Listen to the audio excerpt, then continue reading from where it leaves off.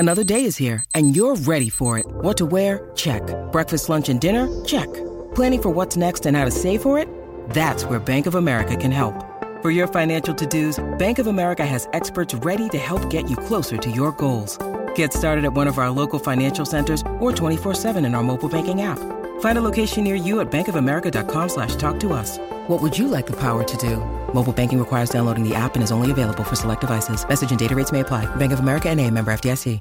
Want to witness the world's biggest football game? Head to iCanWin.com.au, predict Australia's score with a crystal ball, and it could be you and a friend at the FIFA World Cup Qatar 2022 semi-finals, all thanks to McDonald's. Maccas, together and loving it. TNCs apply.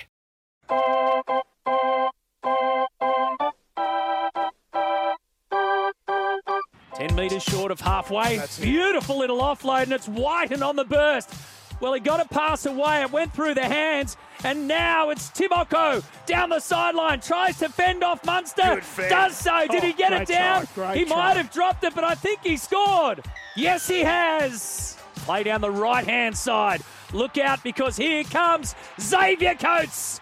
Gets the Storm on the board, and it's all level.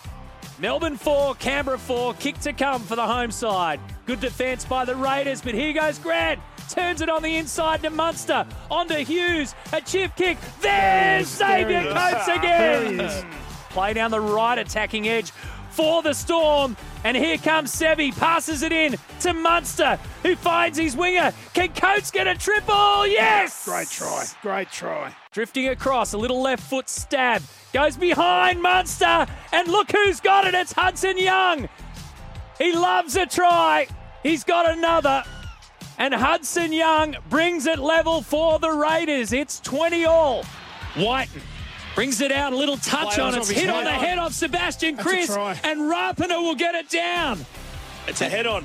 That's a try assist. It's a tap-on to a head-on to a try for Jordan Rapana, and a 6-point lead for the Raiders with a kick to come from the sideline. So that's the perfect finale for the Canberra Raiders. They'll count the clock down. It's the end of an era for so many ways at the Melbourne Storm. But the Raiders power on into week 2 of the finals, 28 points to 20. They've beaten the Storm at home. Yeah, there it was, the Raiders upsetting the Melbourne Storm. I think they were over $3 going into that game, the Raiders, one of the heaviest outsiders of the weekend. They now will play the Parramatta Eels here in Sydney. How do we fancy their chances against the Eels? I think they match up really well against the Parramatta Eels. And the reason I say that is because of their forward pack. I really see that as their weapon, the Canberra Raiders. Like, they're big, aggressive. And one thing that they do really well against structured defence is they've got an ability to get offloads away. Agile, yeah. And so they get in between defenders and they get their arms free. So yesterday in the first half, they had 8 offloads against the Storm. And what it did, it broke up that Storm structured defence. And instead of making 6 tackles in a set, you're actually making 7 or 8 tackles. Yeah. I think they have the game to match it physically with the Parramatta Eels. And I think it's a really good matchup. I think both styles will make for a really fascinating game. We spoke Joe Tapine. One player that I've been really impressed with in this back half of the season, Hudson Young. He scored a try again yesterday. He just seems to pop up around the try line all the time, a bit like Jeremiah Nenai from the Cowboys. He can't be far off an Australian jersey. I think it was spoken about over the last couple of weeks. You know, he's a smoky for the Australian World Cup squad. And look, he plays on that left-hand side as an edge back row for the Canberra Raiders. And I think he scored, that was his 14th try yesterday. Oh. And you spoke about Jeremiah Nene. A lot of the tries from Hudson Young, he's got an uncanny knack of getting a try from a kick. Yeah. And he did it again yesterday, almost like stole the ball out of Cameron Munster's arms there for that try. And that was a really decisive try in the context of the game. But I love his toughness. He's a former Newcastle Knights junior, so they would be quite disappointed that they missed out on him. Yeah. But he's been super consistent. So him and Elliot Whitehead on their edges. Like, I've spoken about the 2 big front rowers, Papali'i and Tapine, but Whitehead and Young, aggressive, abrasive players who do a great job on the edges there. And that's why I think their team or their forward pack match up really well against the Parramatta Eels. Yeah. Well, that forward battle next weekend is going to be one to look out for. Let's hear what Ricky Stewart had to say about the expectations he's got on the team for next week. Respectfully, it doesn't matter now. because going into next week's game, no one expects us to win. So, it's easy for us.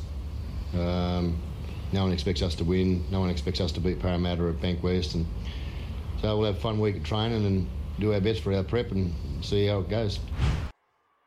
No one expects them to win. Yeah. I reckon that's about the fifth time I've heard him say that over the last month. But he certainly doesn't look surprised when they do win. They win by design. Looking at some of the stats last night, you had, Josh Papali'i, Joe Tarpany, 300 running meetings, and that's the fifth time in a row that Canberra have beaten Melbourne in Melbourne. They are winning by design. So they're not going into games going, we're not expecting, let's just stuff around and have a fun week. Ricky has a game plan, and he'll know exactly what that game plan is, and Siebes has alluded to it, how they will, effectively change the way they play football coming against Parramatta, because their game will be far better suited against them, potentially, than it was against the Storm. So, yeah. There was a stark contrast in press conferences yesterday. Let's hear what Craig Bellamy had to say after the Storm's loss. We let too many points in. You don't win semi-finals or finals games, letting the opposition score 28. And they scored a couple of soft ones too, ones that, the last couple of weeks we've been defending well, and then a couple in the first half. They were soft as butter. So that was a disappointing thing. I thought, at stages we defended well, but again, you just can't. I don't know where those tries actually come from, and how our defence, let us down for that, like that. So, like I say, it's disappointing. It has been a hard year. It's been a long year, with the injuries that we've had, and obviously a few other things happening. So I thought, the guys did a good job to finish where we finished. But, just to go out in that performance, especially defensively, was, disappointing. Yeah, off the back of that, let's do a little Storm review for season 2022. They've got a heap of losses for next year. So that was the last game that Jesse and Kenny Bromwich will play for the Storm. Felice Kafusi done, and Brendan Smith done. How would you rate their season as a whole, Siebes? Yeah, they'll be disappointed because they're a top four side. Now, Beliak alluded to the injuries, and they've had a casualty ward probably bigger than anyone, particularly in key positions. Like Ryan Papenhuyzen, he's we know what he can do. He's an outstanding player, and he's essentially been missing for the entire season.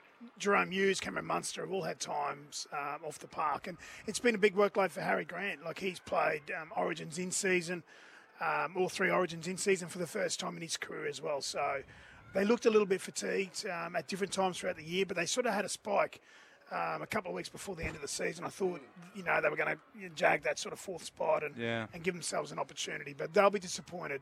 It's the first time since 2014 they finished outside the 8, but also then lost. Outside the 4 and then lost first week.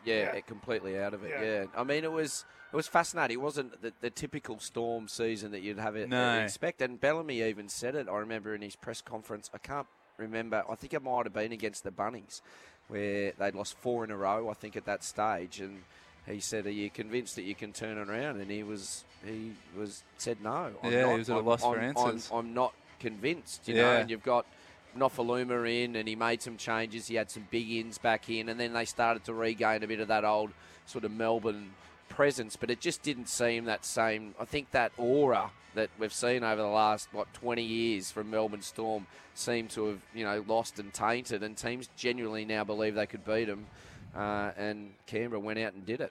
While we're on the Storm, we've got a caller here, Cam from New Zealand. What do you think of the Storm in this season? To be honest, I don't know. I think it's pretty disappointing, to be honest, because they've got Grant, Hughes, Munster. Even though Papenhuyzen's been out, there are 3 quality guys in the spine. Pushing Munster to fullback, that sort of, plugged up the fullback role. So I think it's been pretty disappointing. Or is it that too much reliance on Papenhuyzen, like Seagulls with Trebojevic? Yeah, that's a fair point. And Scott, what do you think they do next year, Cam, after losing Jesse and Kenny Bromwich, Felice Kafusi, Brandon Smith? They've nearly lost their entire starting forward pack. Yeah, it's a tough one. You would have thought that they would have kept, at least one of those guys for a bit longer. Like for mine, I think Brandon Smith's a pretty good lock. Like if we had kept him at 13, I think that would have been pretty good. I don't actually know where they go from here. We're going to have to probably get some big buys off the off-season. We've obviously got Tarek Sims coming, but going to need another big name, I suppose, because we've lost Finucane last season. It's a tough one. Christian Welsh. Yeah, that's what I was going to say. Welsh is back, Can give you a bit of optimism. Christian Welsh was out after round one this season, and so was Remus Smith and also George Jennings.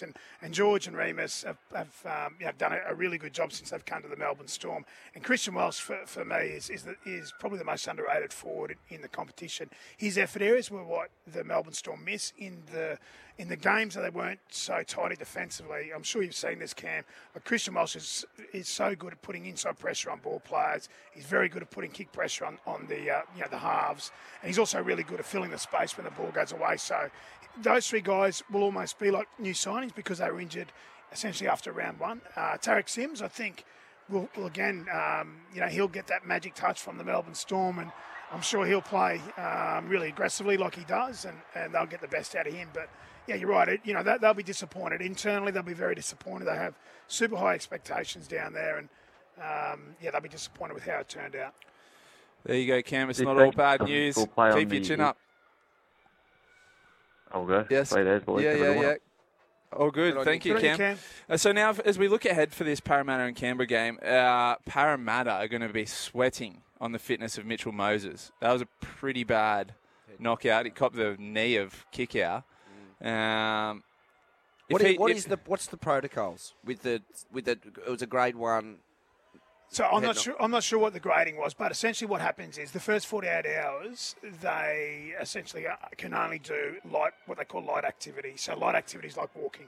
It's like just going for a walk. That's the very first thing you do in a return to play protocol.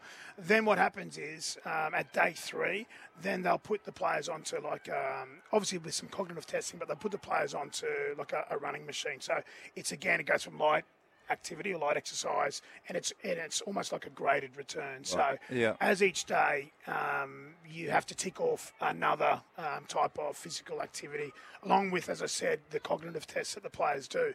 And that's why if it's shorter than a 7-day turnaround, then I wouldn't expect Mitchell Moses to play. They played on Friday night, so they'll probably at least have a 7-day turnaround. So Friday night, maybe 8, depending on when their game is. So he may be a chance depending on the severity of the concussion, but that's what they do. And that's why you'll see players, if there's a 5-day or 6-day turnaround in season, they won't play because you don't have enough time to fulfil the return-to-play protocols. Can I ask you there, Siebes, as a coach, and a lot gets said about players, and you saw Victor Radley's, that was horrific to watch. How much say does a coach have in that situation in return to play, or do you completely leave that to the medicos and the player to make that decision, and they hand it to you, and then is it as black and white as that, or is there I'm going to leave this up to you, Victor, to make a decision, or is it a sort of a combination of all three things? It's essentially black and white, Sock. Yep. Look, as a coach, obviously at the forefront of your mind is the well-being of the player, right? So.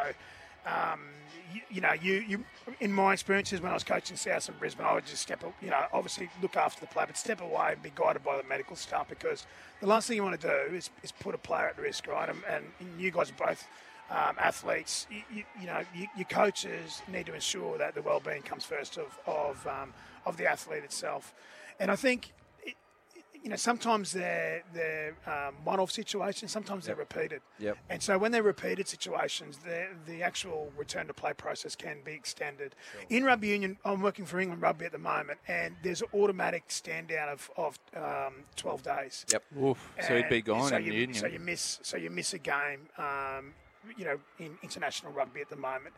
And do you think that may carry over? I mean, we're not going to talk about head knocks forever because there's interesting football going on, but do you think those protocols are right in rugby union, and do you think you'll see some of those things coming into rugby league in regards to head knocks and length and severity and sort of mandatory sentencing with head knocks done by an independent doctor? Yeah, I think you'll see that time frame of 7 days potentially extended out. It's just amazing how 7 days turns into potentially the next round of football. You know, It's almost like, when's the next football go? Oh, it's 5 days now. So I think that'll be something that is looked at really closely over the next 12 to 24 months. Yep. And the other thing is, so number one's well-being, but number two is protecting the sport or the code itself. Like there's legislation, issues, and there's actually legal battles in the UK at the moment. Yeah. A number of rugby league and rugby union players are taking their sports to court over CTE, dementia, all sorts of things. So a lack of protection from when they played. Now, don't want to go into that conversation as far as whether that's the right thing or not, but I just think that as a coach, you need to take yourself away from it, because it's a when you get concussed, it's serious. I mean, James Graham, I was listening to some of his work because he got into a bit of a stoush with Fitzsimons. Fitzsimons. And was sort of calling him out, saying, when you were playing, you were talking about, I get a head knock, but so what? I chose to play footy, I'm tough. And now he's actually an ambassador looking after the mental health of players, saying, my opinion was clouded back in the day, and now I realise the full effect of what had happened. So, I mean, it's a fine line to balance in, return to play, players wanting to play football and to get into the contest, and looking over the overarching principles of player, i.e. Boyd Cordner, Jake Friend, so on and so on, who are quitting their careers a little bit earlier because of these head knocks. Yeah, one thing for sure, it's a less than ideal preparation for Mitch Moses going into the biggest game of the year. For the Eels. All right, remember, after crunch time today at 3 p.m, we've got the coverage of the Roosters versus Rabbitohs live here from Allianz Stadium. You'll be joined by Joel Kane, Brett Kamali, Sean Timmins and Tim Mena. This is NRL Crunch Time with thanks to Robson Civil. Join Robson Civil Projects. Jobs at robsoncivil.com.au.